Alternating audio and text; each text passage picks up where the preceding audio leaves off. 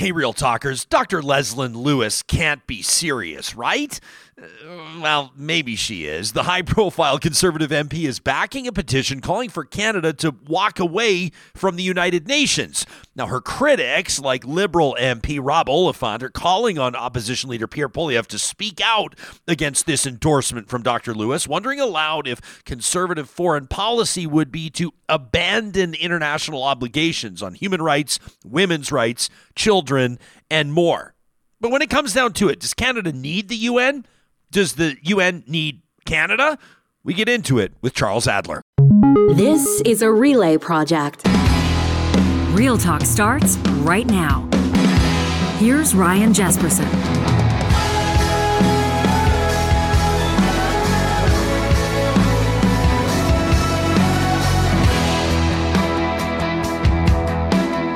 Thanks for joining us. This episode of Real Talk. Charles Adler, Emmy Award winner, coming up in just a second. We're actually going to talk about the period of his broadcast career, maybe this on the heels of the Golden Globes, the period of Charles Adler's broadcast career when he was awarded that Emmy. It was, in particular, at least he thinks, and I think he's going to tell us today, a speech that he delivered on the air, talking about a speech that was never given. As a matter of fact, the speech that Mitt Romney never gave. And in a roundabout way, over the weekend, if you're like me, if January 6th, the date jumped off your calendar, the name Mitt Romney factors into this. Had Mitt Romney delivered a speech, argues Adler, and he will again in a moment, potentially, perhaps, Donald Trump never would have become president. I'll let Charles make the argument. Plus, we're going to be talking about a story that's making national news across the country. Edmonton's encampments being cleared by police, but there's been a development. They're going about it differently. This as a court challenge underway. There are engaged citizens that say that the optics of this are terrible, that the timing even worse, as temperatures are plummeting. A body discovered in one of those encampments over the weekend. Of course, we know that the situation is unsustainable, but what's the right way to go about it? And as it's the first Monday of the month, we'll check in with the CEO, the president of the Alberta Chambers of Commerce, Shauna Feth, has her eye on Alberta business. You may have noticed that Alberta's premier has been musing about changing the rules to the way that liquor retailers operate in the province of Alberta. Should convenience store operators be permitted to sell booze? Of course, this is sending shockwaves through the industry itself, changing the game, which, of course, for a lot of people is a non-starter. They've invested in liquor stores, as an example, near convenience stores, as an example, because convenience stores couldn't sell liquor. Is this a way to get things even more convenient for consumers in the province of Alberta, which I think you could make a compelling argument already has the best liquor retail regulation in the country, the most options for consumers, the most options for entrepreneurs and investors? Or is this just a bad idea? Plus, we're going to take a look as January 18th approaches. That's the deadline for the repayment of those CEBA loans. You remember those businesses that took out the $40,000 during the pandemic, maybe topped it up with $20,000 more? Maybe you're one of those folks right now that's wondering how on earth you're going to pay that back on time. The Alberta Chambers is looking into it. They've been talking to their members, and Shauna's going to deliver that full report. Plus, positive reflections presented by our friends at Kuby Renewable Energy. Cat lovers, animal lovers are not going to want to miss this edition. That's going to wrap up today's episode.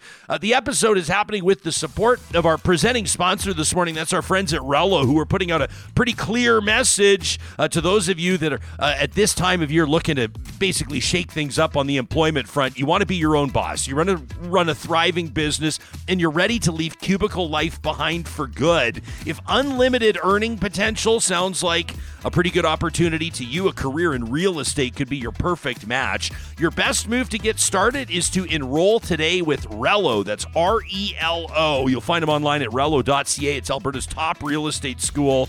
They're going to help you study for your exam, get your license, and then the support continues. Plus, you can study 100% online, which means it's guaranteed to fit with your schedule. A great offer in this new year from our friends at Rello, 20% off for Real Talkers. Any course, knock 20% off with the promo code Real Talk. That's all one word, the promo code Real Talk, when you get started today at rello.ca. Did you watch the Globes last night? Yeah. Yeah.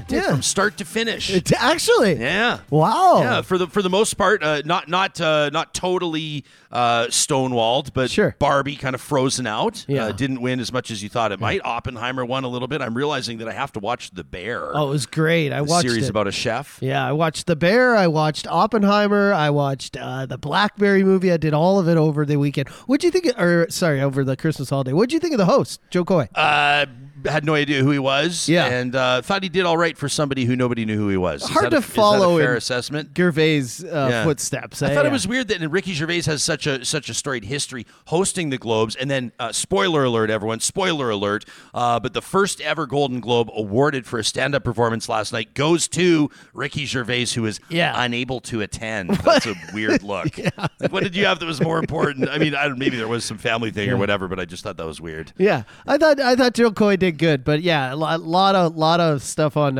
X today about him flopping on a few jokes, including the one about Taylor Swift, and they panned to her and she wasn't impressed. She didn't seem impressed. Apparently left early after that. It's whatever. Yeah, it's also possible she didn't hear the joke and they caught her at a weird time on camera. But and the one thing I know that this is time stamping this, so a lot of people just skip through this if you don't want to listen to it. Want to go straight to Adler.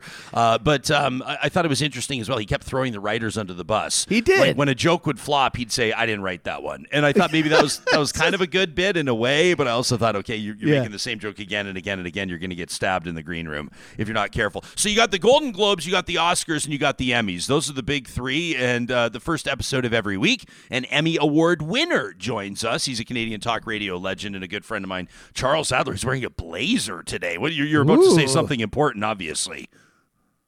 We got you on mute, Chuck. I want to be able to hear every single word you bring to the table. We'll get you figured out here right away. Say hello, and I'll see if I can hear you again. Let's try it one more time.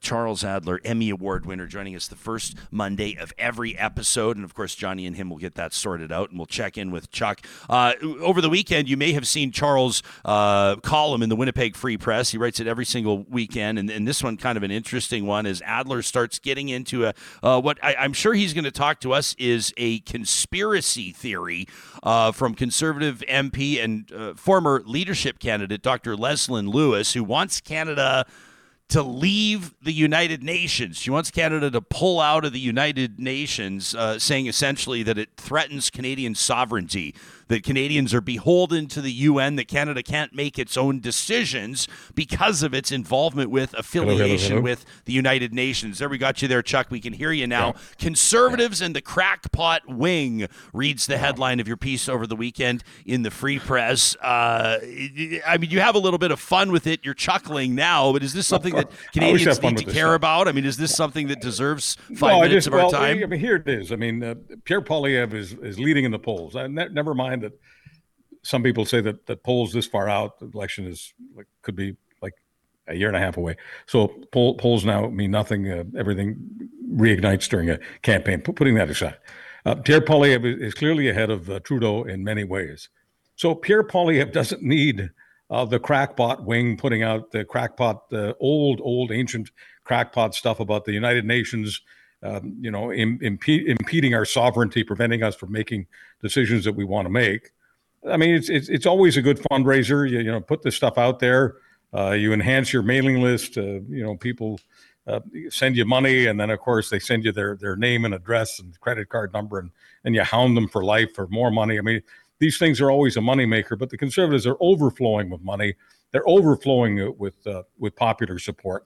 So I find it kind of odd that they're still doing this kind of thing. And yeah, I mean, on a purely inside baseball level, it makes me laugh. So what do you think is the motivation for Leslyn Lewis to be doing this? She's got a petition. She's gathering thousands of signatures. Is this just a bit to get people's attention, or you think that this it gets people's attention? And once again, it's really about raising money. Now, does Leslyn Lewis honestly believe that the United Nations is instructing the government on how to conduct policy? I mean, if she does, she's got a problem. She's a really smart human being.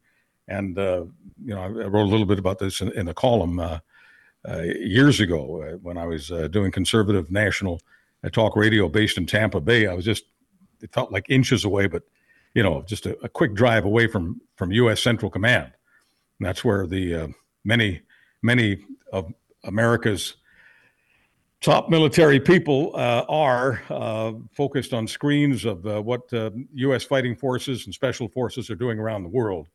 If you're in that bunker and see what's happening there, there's no doubt in your mind that the United States is exercising sovereignty not only in America, but around the world. They're projecting power and their own sovereignty. They're the only superpower.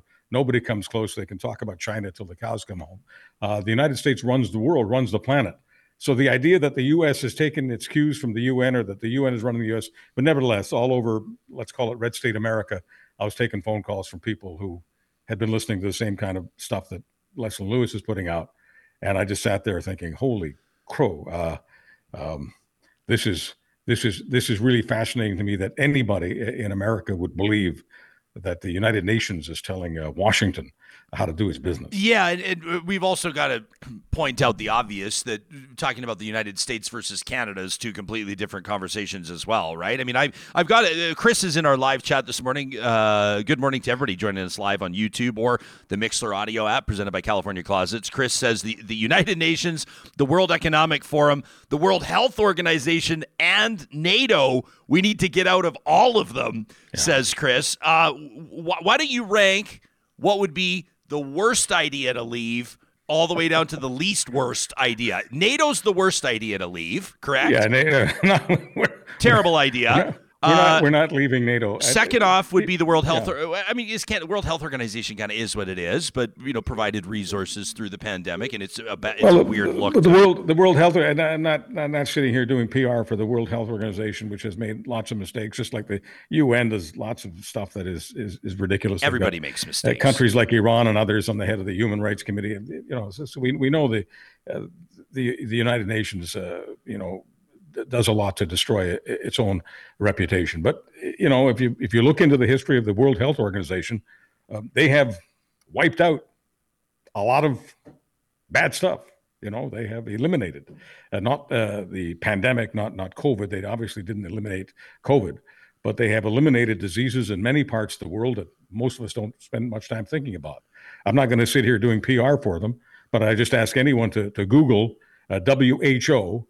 And look at their track record. And for those people who are on the progressive side of life and believe that far too much money is spent on arms and armaments and far too little money on peace, say whatever you want about the United Nations, in terms of the percentage of money that the United Nations has spent on peace compared to the percentage of money that the world has spent on armaments, what the UN has spent is a trickle. But on the business of WEF and NATO and the United Nations running Canada, it ain't so. And I can guarantee you that whether it's Pierre Poilievre or Justin Trudeau, no matter what Lesley Lewis may say today, Prime Minister Poilievre is not going to pull out of NATO or the United Nations.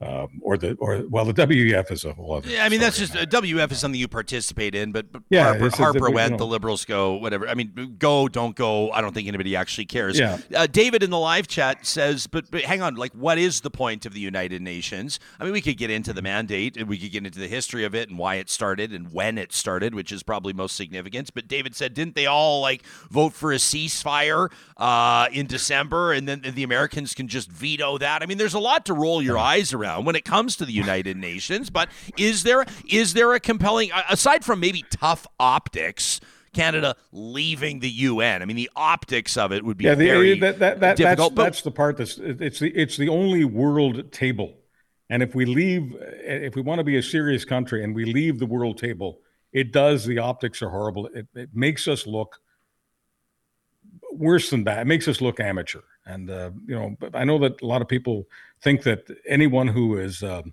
amateur, anyone who has no experience, anyone who has no knowledge is more believable, more authentic, more credible than someone who does have all of those other things. I get that there's a feeling in the land about that. So if I wanted to take the other side of this bet, okay, I could attack the UN all day long. I could attack their decisions. I could attack the money they spend. I could attack corruption. I could attack a lot of things. I could do that. But in the end, the United Nations is the only world table. We are part of the world, and so we've got to tolerate a lot of nonsense. And no, I don't think it's a good idea to pull out. And there will be people, no doubt, who think, well, if Canada pulls out, then a whole lot of other countries will follow Canada. No, they won't. They won't follow us. They'll just think that Canada's undergoing a bit of a flu. Yeah, I mean, I feel like, to be honest with you, we've talked about it enough already. Canada's not leaving the United Nations. Leslyn Lewis accomplished what she was looking to accomplish. Everybody's talking about her petition, and even she's not leaving. Pierre Poilievre wouldn't leave, and you look like you're getting set to make an impromptu product mention on our airwaves. What's up? You're holding water up. That is smart water. For those, of course, who aren't watching, they're listening. Somebody needs to drink some smart water. Smart water, drive a smart car, do whatever. But we evaluate politicians differently, and it works for them. Like, because it's working for her because we're talking about it. Even Leslyn Lewis doesn't think that it's a serious idea for Canada to leave the United Nations. There's not a chance. And if she actually did think that was a good idea, then we'd have some more serious and pointed questions. But this is just something to get people all riled up. It's this petition that's been making the rounds. There's like hundreds of thousands of signatures on it for Justin Trudeau to run. Trudeau must go. And there's a guy that keeps hammering up these homemade plywood signs at a major intersection right near our house. And like, God bless him, he's engaged and involved. And this is this guy's form of political expression. And so I don't mean to mock the guy. I mean, he's out there in earnest. He's spending a ton on lumber. Like, these signs are very well constructed. They're not blowing over, I'll tell you that much. He's got them all well constructed. But the Trudeau must go. It says sign the petition. This is not a serious petition. This is not, the Prime Minister is not going to see that 300,000 people signed it and just pack his shit. That's not how it goes. So petitions sometimes work to get people's attention, but petitions spearheaded by politicians should point out to people, should prompt people to remember that this is all just one big publicity stunt.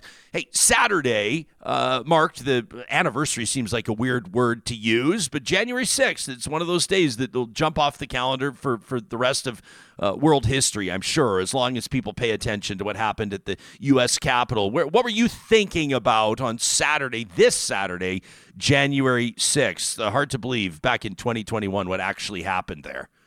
Well, I was thinking that I couldn't believe it. I couldn't believe that this actually happened in the United States of America. I couldn't believe that the United States didn't have the resources to stop relatively, out of all of the people there, a relatively small handful of them were brutes and thugs. I'm not saying that most of them were tourists, but most of them were not intent on smashing heads and hanging a vice president. So it just, it'll always blow me away just from an operational perspective, how American security couldn't defend the Capitol. So that jumped out at me. And of course, it's an attack on democracy. But Mitt Romney has it right. And I've got to spray politics here. I can't just do an MSNBC and just feign outrage all day long. That's not my mandate on this program or any program. And Mitt Romney, who's someone who I knew very well many, many years ago, and we can talk about why I knew him. But Mitt Romney, who is hardly a Trumpist, Mitt Romney is one of the few people who voted to have Donald Trump put on trial in the Senate and thrown out. Mitt Romney is an independent guy in many, many ways, and a very, very smart guy, a very smart political guy. And Mitt Romney said that repeating the January 6th business over and over again, if that's what Joe Biden wants to focus on, he will lose to Donald Trump. He said that Joe Biden needs new material because as far as many Americans are concerned, January 6th is, by the time we have the election in November, is a 4-year-old story.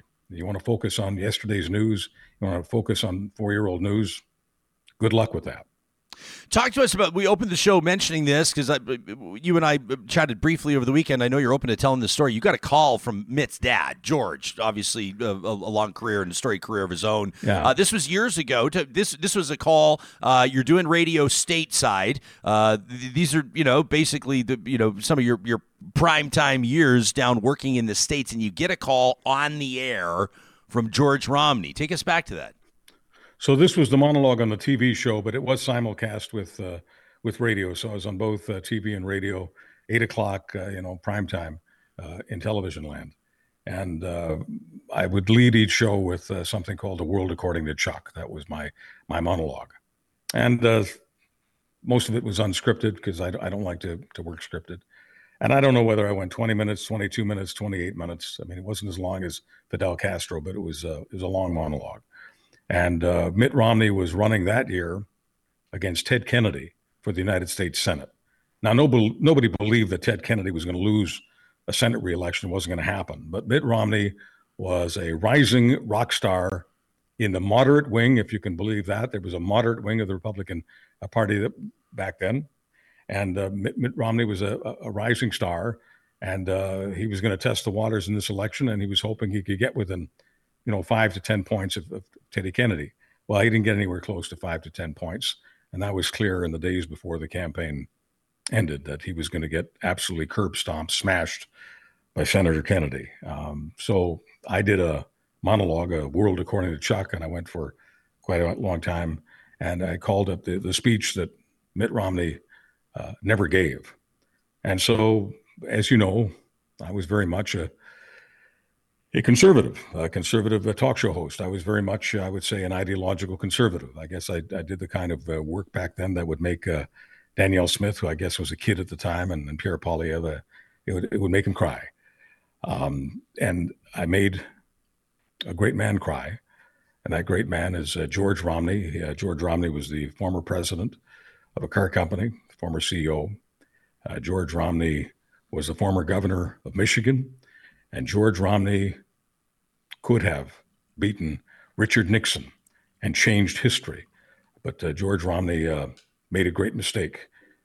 He visited Vietnam, and he used the word brainwashed. He said that he had been brainwashed by the U.S. military. Wrong word to use. And Richard Nixon absolutely annihilated him. The Richard Nixon machine annihilated the prime contender, the guy who could have defeated Richard Nixon. He had all the tools.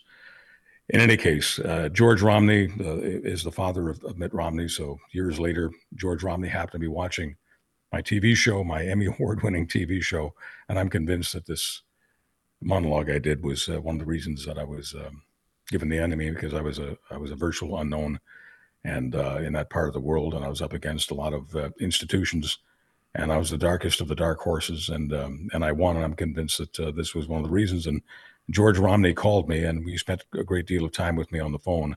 He didn't call me to condemn me for criticizing his son. It was the opposite. George Romney told me that you did give the speech that Mitt Romney never did. And he said that someday he thinks that Mitt Romney will give a speech at least half as good as the one I gave, and probably win a governor's race or have a good chance of being governor, and maybe even someday the president. And he was very emotional, and I was very emotional. I had a ton of respect for George Romney, and I've gotten a lot of calls from a lot of interesting people over the years from all over the world. That one really stands out to me. It was a heartfelt conversation about a father who loves his country, loves his son. Yes, he's a conservative. I was very much a conservative, who felt that his son hadn't been as strong as this particular talk show host at espousing conservative values. Charles Adler, it's our favorite half hour of the week, man. Will we get to hang out with you, kick it off, and just keep it real. Thanks for making time for us, and we'll talk to you again in a week. Thanks for putting a smile on my face and giving me a reason to get out of bed on a Monday and talk to my favorite people. You got it.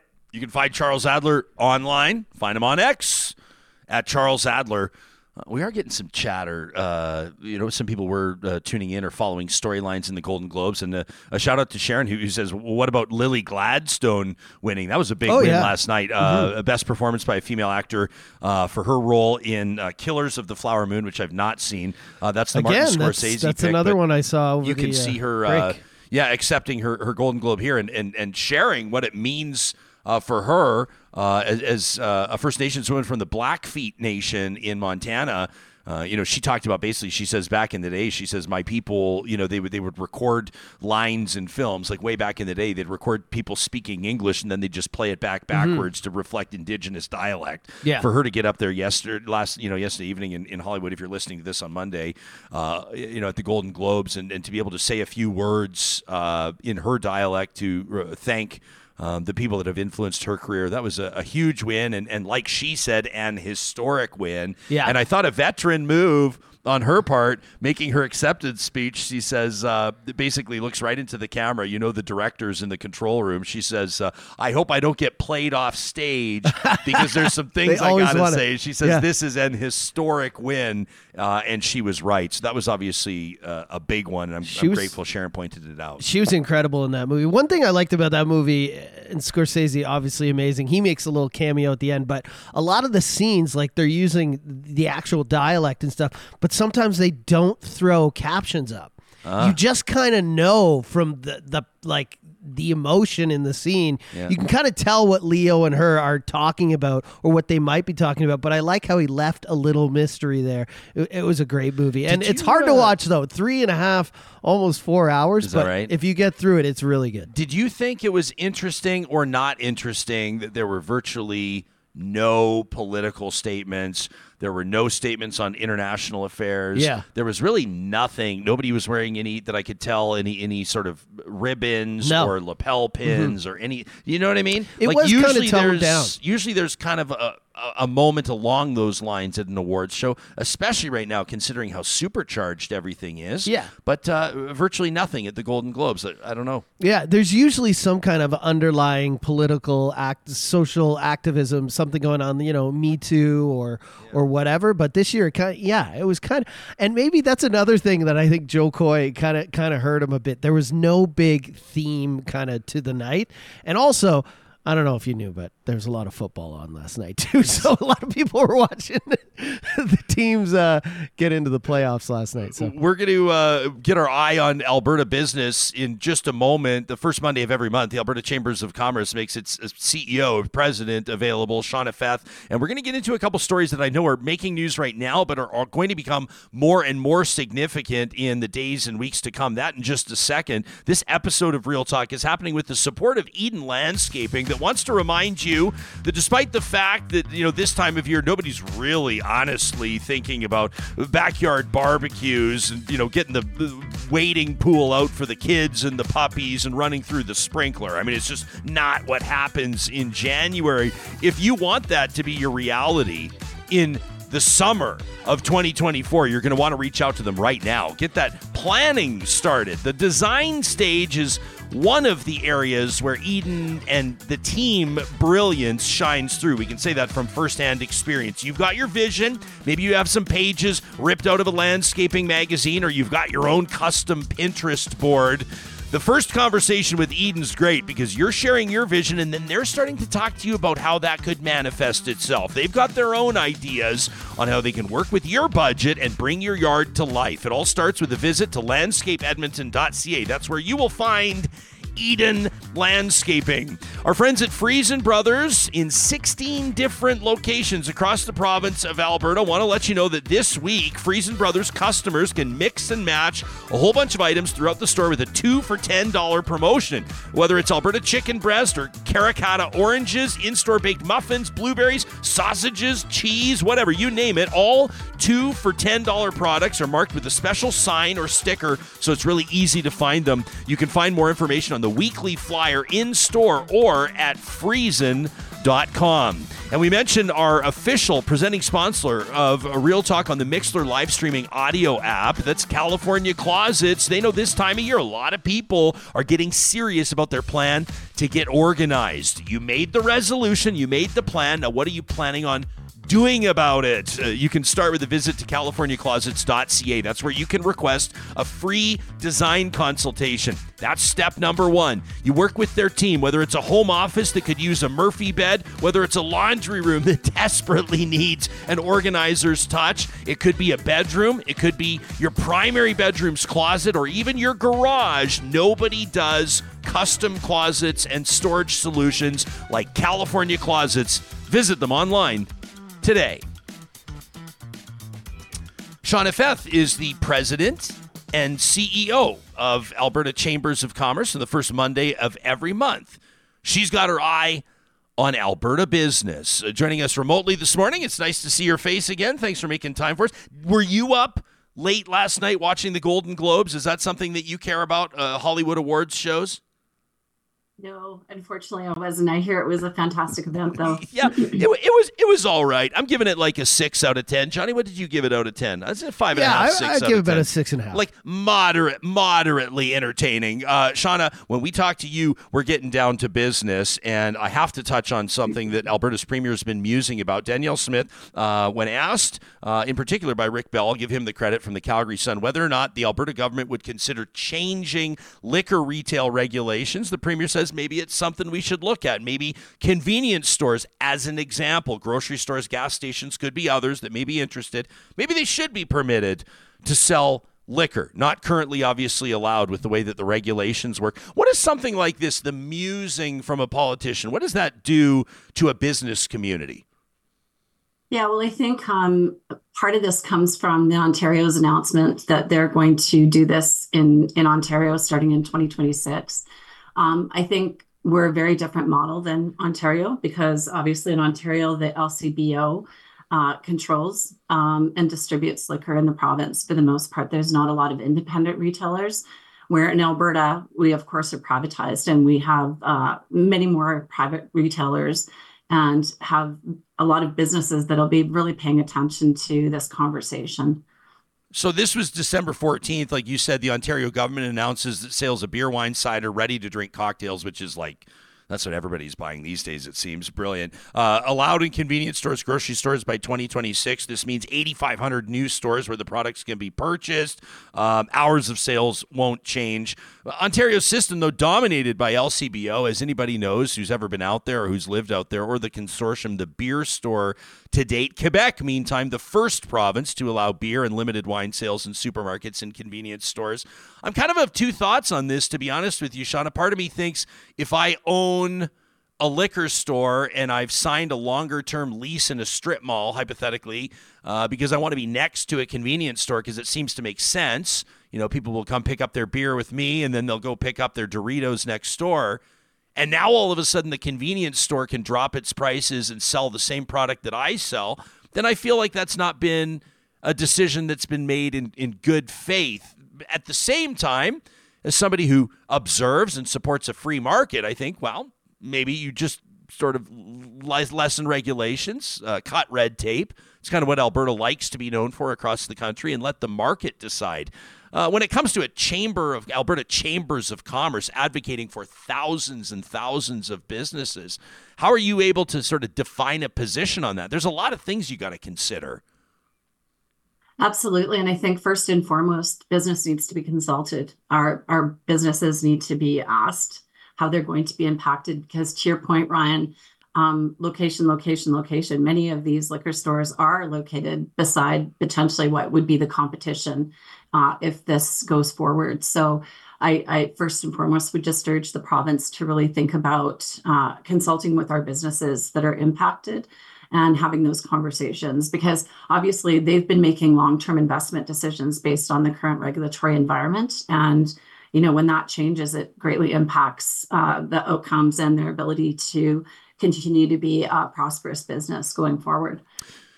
January 18th, 10 days from now, if people are listening to this on Monday, is looming large. I know for a lot of businesses that are trying to figure out how on earth they're going to repay these CEBA loans. To remind people, we're talking about the Canadian Emergency Business Account. This is the $40,000, the initial one, the loan that was made available to businesses that were trying to keep their heads above water through the pandemic. January 18th is that repayment deadline. And a lot of business owners, I think, are realizing that that's an obligation they're not going to be able to meet. Can you take us into this story? What do business owners need to know right now? Yeah, so we pulled our Alberta business community just prior to Christmas. So we've been doing a bunch of advocacy on this file simply because we're hearing anecdotally of a lot of businesses that are closing their doors.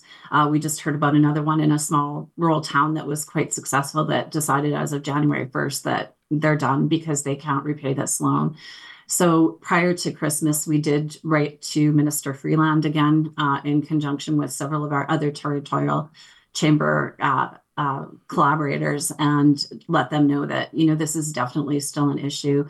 We did a hot button survey through our Alberta Perspectives research that shows that 41% in Alberta, so we had over 500 respondents, and 41% of those say that they are not going to be able to repay by the deadline. So we know this is an incredibly impactful position right now for a lot of businesses to be in, because we don't know after January 18th what the landscape is going to look like for the province if we're not able to do something to extend these deadlines. And it's critical. We're in the final days, and we've been advocating for over the last year to see these deadlines moved out and moved a little bit farther into the horizon.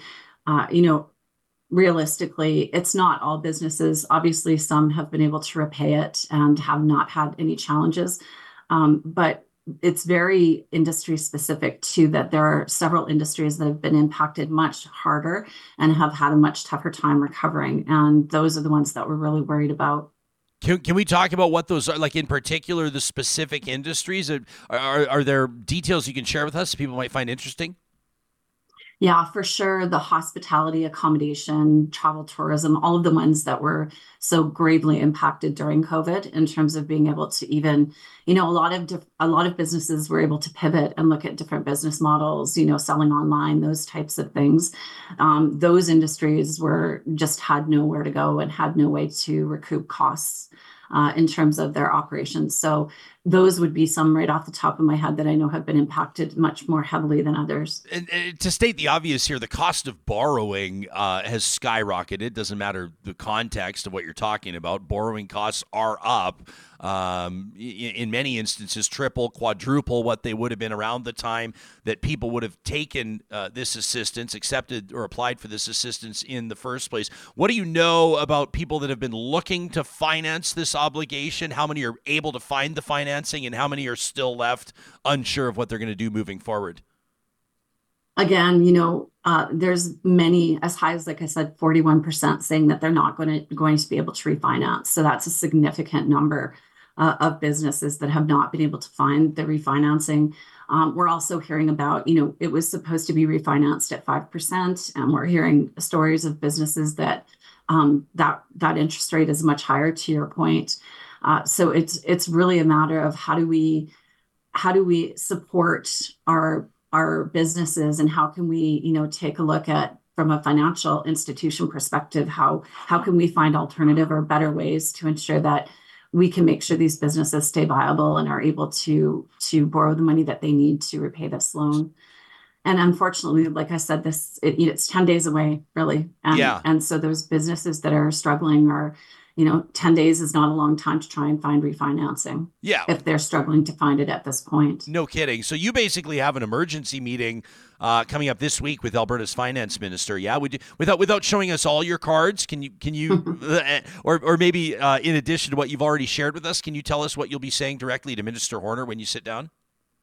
Yeah, so there's a couple of things we need to talk to him about. So there was the CEBA loan, but there was also the RRF loan, which was the Regional Relief and Recovery Fund loan. Those ones were distributed through Community Futures federally, and they're not being recognized the same way that the CEBA loans are. So that's one of the things we'll be talking about in terms of, how can we get our financial institutions to recognize those equally is one of the things. The other thing is, again, the 5% refinancing interest amount, which is really, really important. And then just, speak with the minister about, is there anything provincially that could be done to potentially support these businesses? And I say that, completely acknowledging that this is a federal liability, not a provincial one. But it doesn't hurt to have the conversation and see if there aren't ways provincially that we can be looking at supporting some of these highly impacted businesses. What's one thing that the Alberta government couldn't do? Like you said, I mean, this is for the most part a conversation directed toward the federal government, federal finance minister. What's one thing you'd like to see Ottawa do here that you think would be significant? I mean, extending the deadline's probably one. Making more financing available at 5% would be another. But is there something we haven't touched on that you think Ottawa law could employ to really send a clear message to business owners that the government's got their back, at least through this rocky bit? Yeah, I mean, obviously extension. So the big piece here is so that they've extended the deadline to repay to the end of 2024, to December 31st, 2024. What they've done, though, is they've put this January 18th deadline for the recoverable portion. So that would have been the $10,000 that would not have to be paid back. And so really, that's the one that we need to push the goalpost on, is just make sure that businesses have the longer runway and that they also do not have to repay that forgivable portion. And of course, we want to see that extended to, I'd love to see another year to January 18th of 2025, so that businesses can get the financing they need or look at the things that they need to do in order to ensure that they still receive that forgivable portion, which is the critical piece to all of this. Sean, I'm looking forward to just under a couple of weeks from now. You're going to be joining me in studio. We'll get the president as well of Norquest College, Carolyn Campbell, and an industry guest in here. We're going to sit down, and I know that the audience is going to love this because we're going to be talking about developing a comprehensive talent development strategy for the province. Can you give us one teaser? Can you give us one thing that we're going to touch on? Not too many details. I know that we'll dig into it on January 19th, but maybe why is it so important to develop a talent development strategy for people that might not have that on their radar? Yeah, and I think we've spoken about this before on previous shows, but in Alberta, we know we have a gap, a skills gap, in terms of the talent that we need for the development that's going on and for how our economy is moving so quickly forward. So the Alberta Chambers of Commerce and the Alberta Post-Secondary Network, which represents the 27 plus post-secondaries in the province, we've been partnering and collaborating on this project, the Talent Development Task Force, for almost 2 years now, with this idea of, to your point, just a really comprehensive strategy for how are we graduating the best talent and how are we keeping them in the province? How are we providing them with opportunities for work integrated learning, so that we have, when those students graduate after 4 years or 2 years or whatever the case may be, they've had the experience, the real life experience, and they've gained some of those skills that they're going to need to just hit the ground running. So really excited to have Carolyn join me. She is my co-chair on the task force, and we're just going to talk about some of those strategies, some of the fantastic things that we're doing here in Alberta that we don't see being done in other jurisdictions, which is really exciting, and how progressive we're being around the talent file in the province, and how collaborative we're being in terms of different organizations working together to ensure that we have the talent that we need for those positions going forward. Great stuff. If people want to learn more about, where members matter and benefits count, what drives the Alberta Chambers of Commerce and its top priorities, they can visit online at abchamber.ca or just find the link in the show notes on YouTube or on the podcast. We'll see you January 19th. Looking forward to it, Ryan. Thank you very much. Me as well. That's Shauna Feth, the president and CEO of the Alberta Chambers of Commerce. I saw a comment here in the live chat, and I just so disagree with it that I have to touch on it. And I don't know if Curtis is trying to just light a fire under us. What's that? Oh, about Curtis the businesses? basically says, I'm sorry, but if you can't pay your CEBA loan by now, you shouldn't be in business anyway. Whoa. Says Curtis. Says, sorry, not sorry. He goes on to say a lot of terrible restaurants stayed open because of COVID help. I don't think that that's true at all.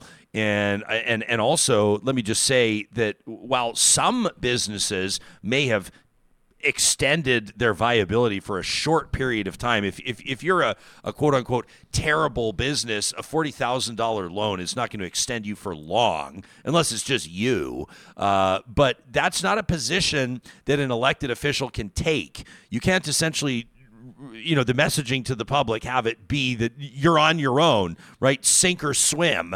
And too bad, so sad if you go out of business, in part because of health regulations that had business implications that health officials and elected officials really had no other choice but to implement. And so you had restaurants, as an example.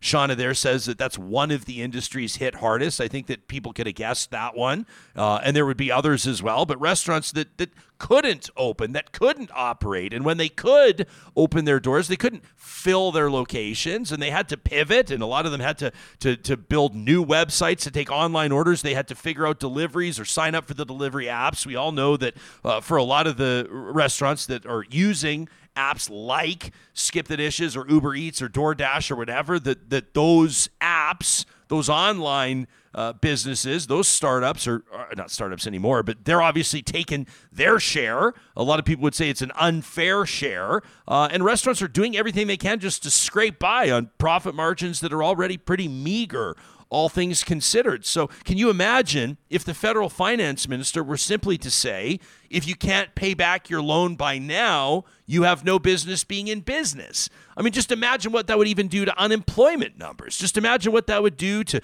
restaurants, to hospitality operators, whether hotels, B&Bs, whatever the case may be. They're all of a sudden saying, we're not financially viable anymore. We're insolvent, and so we're walking out on our lease. We're doing the midnight move out. We're leaving. Imagine what that does to vacancy rates that are already pooched. I mean, it's just not a position, that sort of unsympathetic, hard-nosed, kind of cold-blooded position to take, that if you can't pay back your COVID loan by now, you deserve to be out of business, or you don't deserve to be in business in the first place. That's just not a position that an elected official can take.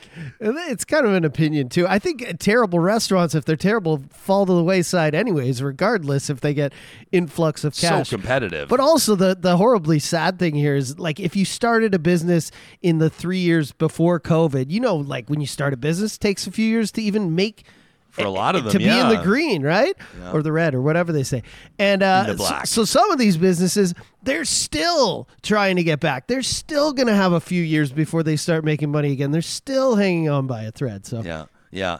Curtis says rents would come down if vacancy rates go up. He's trying to find the silver lining. I'm just saying that you also got to consider who butters your bread, and as elected officials and politicians, if you want to start, like basically pissing off the business community, pissing off people that have made private investment and taken risks, then you got to start worrying again about your own political survival, which I guess in a way is kind of an ongoing theme for this show and what drives a lot of our conversation forward. Anyway, I see that Curtis is having a good laugh in the live chat, so maybe he was just trying to light a fire under me, but we appreciate it, and we appreciate all of you that are driving these conversations forward. I wanted to, before we get to another story that's kind of like warmed our hearts and made us pretty happy around here, it was shared by Justin. It's coming up in Positive Reflections. I wanted to also mention that this episode is supported by our friends at Complete Care Restoration. We were sharing the good news story when we first found out about it just a short time ago, about the recycling initiatives that they've undertaken. For a lot of these disaster restoration companies that are operating across the country, there is zero recycling happening. And I guess you might sort of go, well, I guess I get why. You walk into these businesses or these homes that have experienced a really terrible flood or have been burned down. I mean, obviously wildfire is a reality. Fire at a business or a home is, for a lot of people, the worst thing they'll experience in their lifetime. And then you just think the insulation and the burned out wood and the melted flooring and those Arborite countertops and everything, those appliances are all messed up and toxic, and, well, it just all goes to the landfill, right? Not with Complete Care Restoration. They are the only disaster restoration company in the province of Alberta that's recycling more than 70% of materials from the sites they work on. That's an average of 71%. Really, really unprecedented. It's just one of the reasons why we're so proud to partner with them. If, heaven forbid, if disaster ever strikes in your life, the number one call, make it to Complete Care Restoration. You'll find them under the sponsors tab on our website.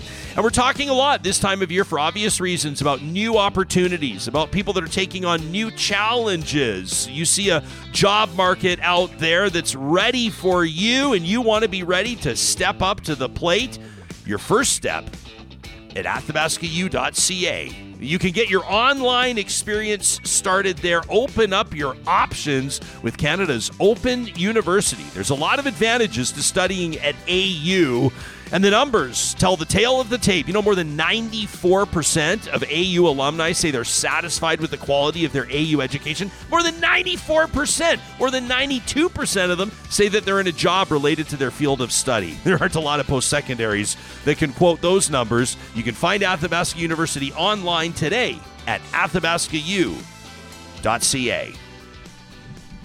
Wanted to mention a couple of interviews that we have coming up this week, and tomorrow's going to be a big day. We'll be checking in with a dear friend of the show, Supriya Dwivedi, is going to be back with us. That's coming up on Tuesday's episode, and coming up on Wednesday. This is a story that's been making news across the country. You and I haven't talked about it a lot off air, Johnny, but these encampments, these homeless encampments that are being cleared by Edmonton police, 7 encampments have been cleared to this point. They say that about 78 people, let's say 80 people, have been displaced here. And there have been some changes to the City of Edmonton's policy here as a court challenge looms. This is the Center for Peace and Justice and Human Rights that's challenging the City of Edmonton and its protocol here. I think it's fair to say, and we talked about this on the show last week, that what's happening is unsustainable. The optics, though, of this, of clearing these encampments, is very difficult right now. This time of year, the wind chill is horrific. The temperatures are absolutely frigid. It's going to get really bad this week. Matters of life and death. But we also recognize that what's happening in these encampments is not a long-term sustainable strategy either. We get a lot of people that are talking here, political leaders, social service executives, and others, people working on the front lines that are saying we need to invest more into shelters. We need to create more shelter space. Coming up on Wednesday's show, circle that on your calendar, on January 10th, we'll be joined by Edmonton City Councillor Aaron Paquette, who says that it is possible to solve this, and he's going to bring to the table what he thinks could be some potential solutions. I'm expecting a very good conversation. That's coming up on January 10th when Councillor Aaron Paquette joins us in studio. Nice. That's a tough story to watch, man.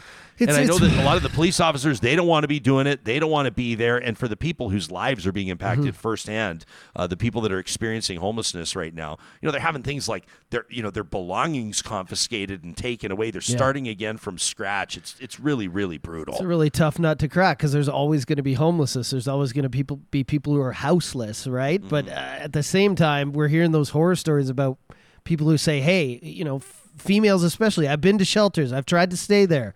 I don't feel safe. I've been assaulted. So I come out here and I live on the street, and then people find my place and it's good. And then they start building around me. And then there's 20 and 30 of us, and then they tear everything down. And imagine that, like when you spend your life, finding like a warm jacket, 2 good pairs of socks, a few raincoats, and then it's all gone. And it's like your life is reset. You have to start all over again, especially this week. I don't want to harp on the city, but what a week to do it right ahead of, like, we could see this cold weather coming, right? It's really sad. Yeah. I want to circle back on the one thing we were talking about with Shauna there out of the gates on the Alberta Chambers feature. I knew you were lifting amending or changing the regulations around liquor retail in the province of Alberta, which already has. I think from a free market perspective and from a consumer choice standpoint, Alberta does it the best in the country when it comes to liquor stores. But you talk to anybody that knows, anybody that's lived anywhere in this province that we call home. I don't care how good or bad of a golfer you are, you can always swing a club and hit a liquor store. It doesn't matter where you live. Specialty ones too in Alberta are just out of this world. Like, I don't want to name names, but the ones you go in, it's like a shopping mall. I don't mind the idea of being. I mean, you probably should be able, if you've been down in the States. I mean, we've vacationed in Montana. You're buying your groceries. You're in the grocery store, and then you go and you stop in the beer and wine aisle. You pick up what you need. It's very convenient. But also, you get these people that have invested in these, huge locations or the ma and pa liquor stores going, well, what the hell? Yeah. You're sort of like, it's a pretty dramatic or significant change to implement. Sure. Where do you land on it? Well, I'm a dually, so like I'm all for it. When I go down to the States and visit family, I grew up with it when I was younger. We would go into stores, you'd go into the 7-Eleven equivalent or whatever down there, and it's the same thing. There's cigarettes in there, there's booze in there. I don't see any harm with it, but I see what you're saying. We've got these specialty stores. I've got one, and again, I don't want to name names, but there's one in Windermere right by my house where I'm like, this place is incredible. I can go up, I can fill one of those beer steins, I can go over here. People are so helpful. They have knowledge and stuff like that. And if you take that all away and it was just like, I guess like in a convenience store or in a supermarket, still be able to do their thing. Of course, they would have to better advertise what they offer that sets them apart, and that would be it. Which is maybe the way that things should go, touch, right?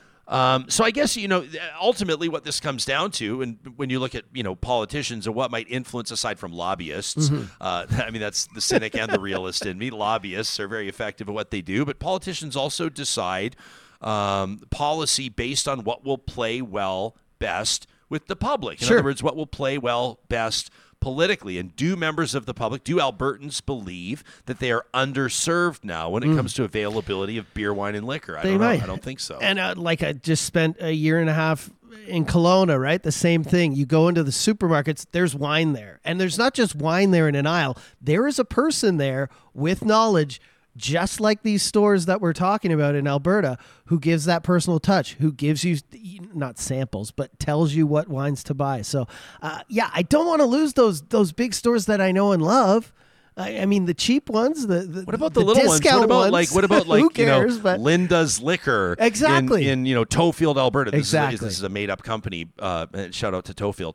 But someone like Linda's Liquor that's been operating for 25 years, and it's a small family-owned business. I love those little ones. You go in, they have free samples. They'd probably be run out of business. 100%. If the big convenience stores are able to sell beer and wine as well, and probably knock down the prices, right? But at the same time, I can't scoff at going into Save-On or wherever on a Sunday. Freezing Brothers. Just remember who butters our bread. Yeah, you know what I mean. Yeah. I'm thinking of the people that would adopt it first and like probably run to the wall with it. But I going to the store, and Freezing Bros would be somewhere that would probably do it like that. They would have such a personal touch. They've already got craft beer taps in a couple of their locations. It would ruin some of those other stores. So I don't know. But then again, I know you're a free market guy, so I think you're all for this. Yeah. So Premier says she's all for it. I'm kind of like I put it this way: on some things, I feel like I can be convinced either way. And so I feel like on this one, I could hear a compelling argument from somebody and maybe change my mind. What I'm thinking of right now, I mean, number one, this isn't necessarily a determining factor in my opinion, but I would note that I don't think, and again, this is a subjective comment, but I don't think Alberta or Albertans are underserved when it comes to availability of beer and wine. Definitely not. Like there's liquor stores absolutely everywhere. Some people might argue there's too many. That's again a subjective. That's sort of one person certain feels areas, that, another person feels differently. But so I don't feel like this is a pressing issue. And number two, when it comes to legislation or policy, that sort of defining principle of do no harm, I feel like this could do harm to existing operators, that to are already entrepreneurs struggling, that have signed leases in good faith, that have opened businesses in good faith, that have invested hundreds of thousands or even millions of dollars in locations based on a regulatory framework, so to speak, based on like this is how it goes in Alberta. This is Alberta's different from Saskatchewan, BC, or Ontario, or elsewhere, and we know what the landscape looks like. We've drawn up a business plan. Here's what we think the next 1 or 2 or 5 or 10 years looks like. Sure. And then all of a sudden the rug gets pulled out underneath, and you find out that the big box retailers and convenience stores are also entering your industry, and now all of a sudden your competition has tripled. I can understand why people that have made investments in businesses would feel like, what the hell? However, that said, did anybody really? I mean, some people did feel sorry for them. I still feel bad for some of these folks, but people that paid hundreds of thousands of dollars for taxi plates back in the day, and then Uber came in and changed everything. Yeah. Or people that went up and invested, tens or hundreds of millions of dollars into big, audacious hotels, beautiful hotels, and then found that, Airbnbs and Verbos and other short-term rental sites were really chipping away at their market share. There is always going to be disruption in industry. And maybe this is the same, but this disruption is not being driven by the market like Uber was or like Airbnb was. No. This disruption is being paved or brought in or introduced by government, which is, as an investor, or as an entrepreneur, not what you expect. Yeah. With the taxi Uber thing, we felt like we needed more rides around, and we felt like some people were monopolizing it, so I got it. But yeah, I just feel like with all the other issues we got going on, you're right. I don't think this is super important. I don't think we have a lack of liquor stores or getting liquor anywhere in the city, especially downtown. It seems like every block. But also I'll say about the premier, anytime there's some free market, she's always like, yeah, maybe. Like she never says no. Minus, right? I said to her face, minus the renewables moratorium. Yeah. That was the weird one for a free market evangelist to introduce a moratorium on renewables. That was weird. But I digress. On the chat, this from someone just made my stomach turn. Where's the comment here? It was Tom who made my stomach clench. He says beer at gas stations will be the same quality as gas station sushi. That from Tom. Tom, they're not brewing the beer at the gas station. Or those egg sandwiches that are there for like. I don't know. You got to be careful where you buy your sushi. Ken says, do you really want to give the grocery oligopoly in Canada even more leverage in another element of retail business? That from Ken. David says liquor stores will just need to provide a better experience if they want to survive. And I think David hits the nail on the head, like you described. Mm-hmm. You have the in-house sommelier there. You have the beer expert that can talk to you about what sets that craft brewer apart from this one, or what's, anyway, you can let us know what you think. Ken goes on to say we don't even have a free market in Canada. This is our competition laws are toothless. He says lobbyists own politicians who make those laws. Of course, be careful what you wish for when having less competition and just a few large players. Yeah. Can anybody say mobile phones? Ooh. Right? Can anybody say mobile phones? And I don't think this is exciting people who want like a personal touch in a supermarket to, like you said, a sommelier. I think this is people who like just want to get a 6-pack when they're getting their groceries. Absolutely. That's it, right? Absolutely. Yeah. All kinds of customers. And you would think that, the free market would decide who will sink and who will swim. Mm-hmm. There we are talking about that again. But I don't know. This is a story obviously will stay on. It's a developing story. There are rumblings that apparently Alberta's Mr. Nally was a little bit ticked off that Alberta wasn't first to the plate on this. I always want to be first. Every province wants to be first. And of course it's a good look. But if you have a thought on this, you want to send it to us, you can do so to talk@ryanjesperson.com. That's exactly what Justin did with the submission for the wrap to today's show. This is a tradition for us. The first episode of every week presented by our good friends at Kuby Renewable Energy. Free solar quotes available at kubyenergy.ca. We ask you to sort of shun the negativity. We put it to the side as we kick off the week on the right foot. These are the stories that have made us happy, that have restored our faith in humanity. And thanks to Justin and his wife who passed this along, we've learned about Oyen. Oyen is a ginger cat that is living among capybaras in their enclosure at Zoo Nagara. This is an absolutely amazing story. This is, halfway around the world, of course. But Zoo Nagara is where this tabby cat, who we believe was in Malaysia, by the way. This tabby cat was orphaned, Johnny. This is the story. This is where they believe it started. And the cat was not introduced officially to the capybara enclosure, but it found its way in as a kitten. And these capybaras adopted it. And it's been living among them. And the experts at the zoo say that the cat, Oyen, has taken on the characteristics, the behavior of the capybaras. He's eating with them. It thinks it is a capybara.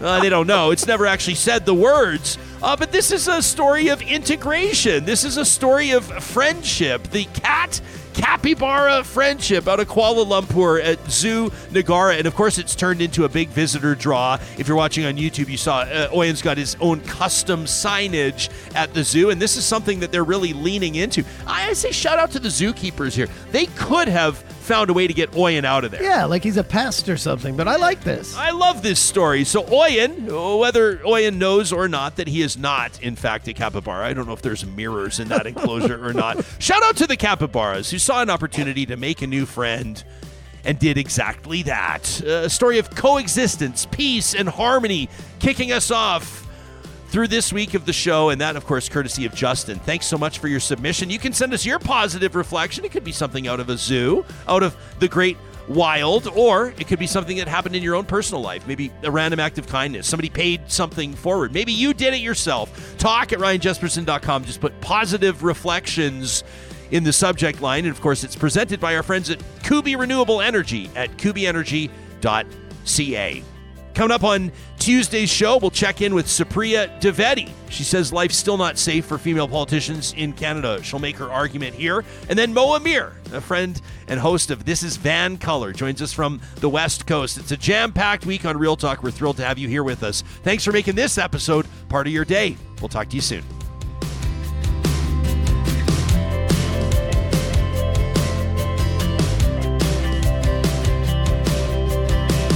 Real Talk is hosted by Ryan Jesperson, executive producer Josh Dunford, technical producer John Hicks, general manager Katie Cook-Chivers, account coordinator Lawrence Derlego, human resources Lena Shepard, website design Mike Johnston, voiceover by me, Carrie Skelton. Real Talk's editorial board is Supriya Dwivedi, Ahmed Ali, Brandy Morin, Ann Castleman, Corey Hogan, Harman Kandola, Catherine O'Neill, and Chris Henderson. Member Emerita, Julie Rohr.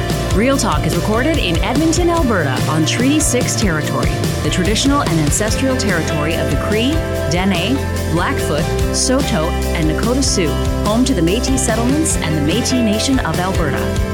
Real Talk is a relay project. For more, check out ryanjesperson.com.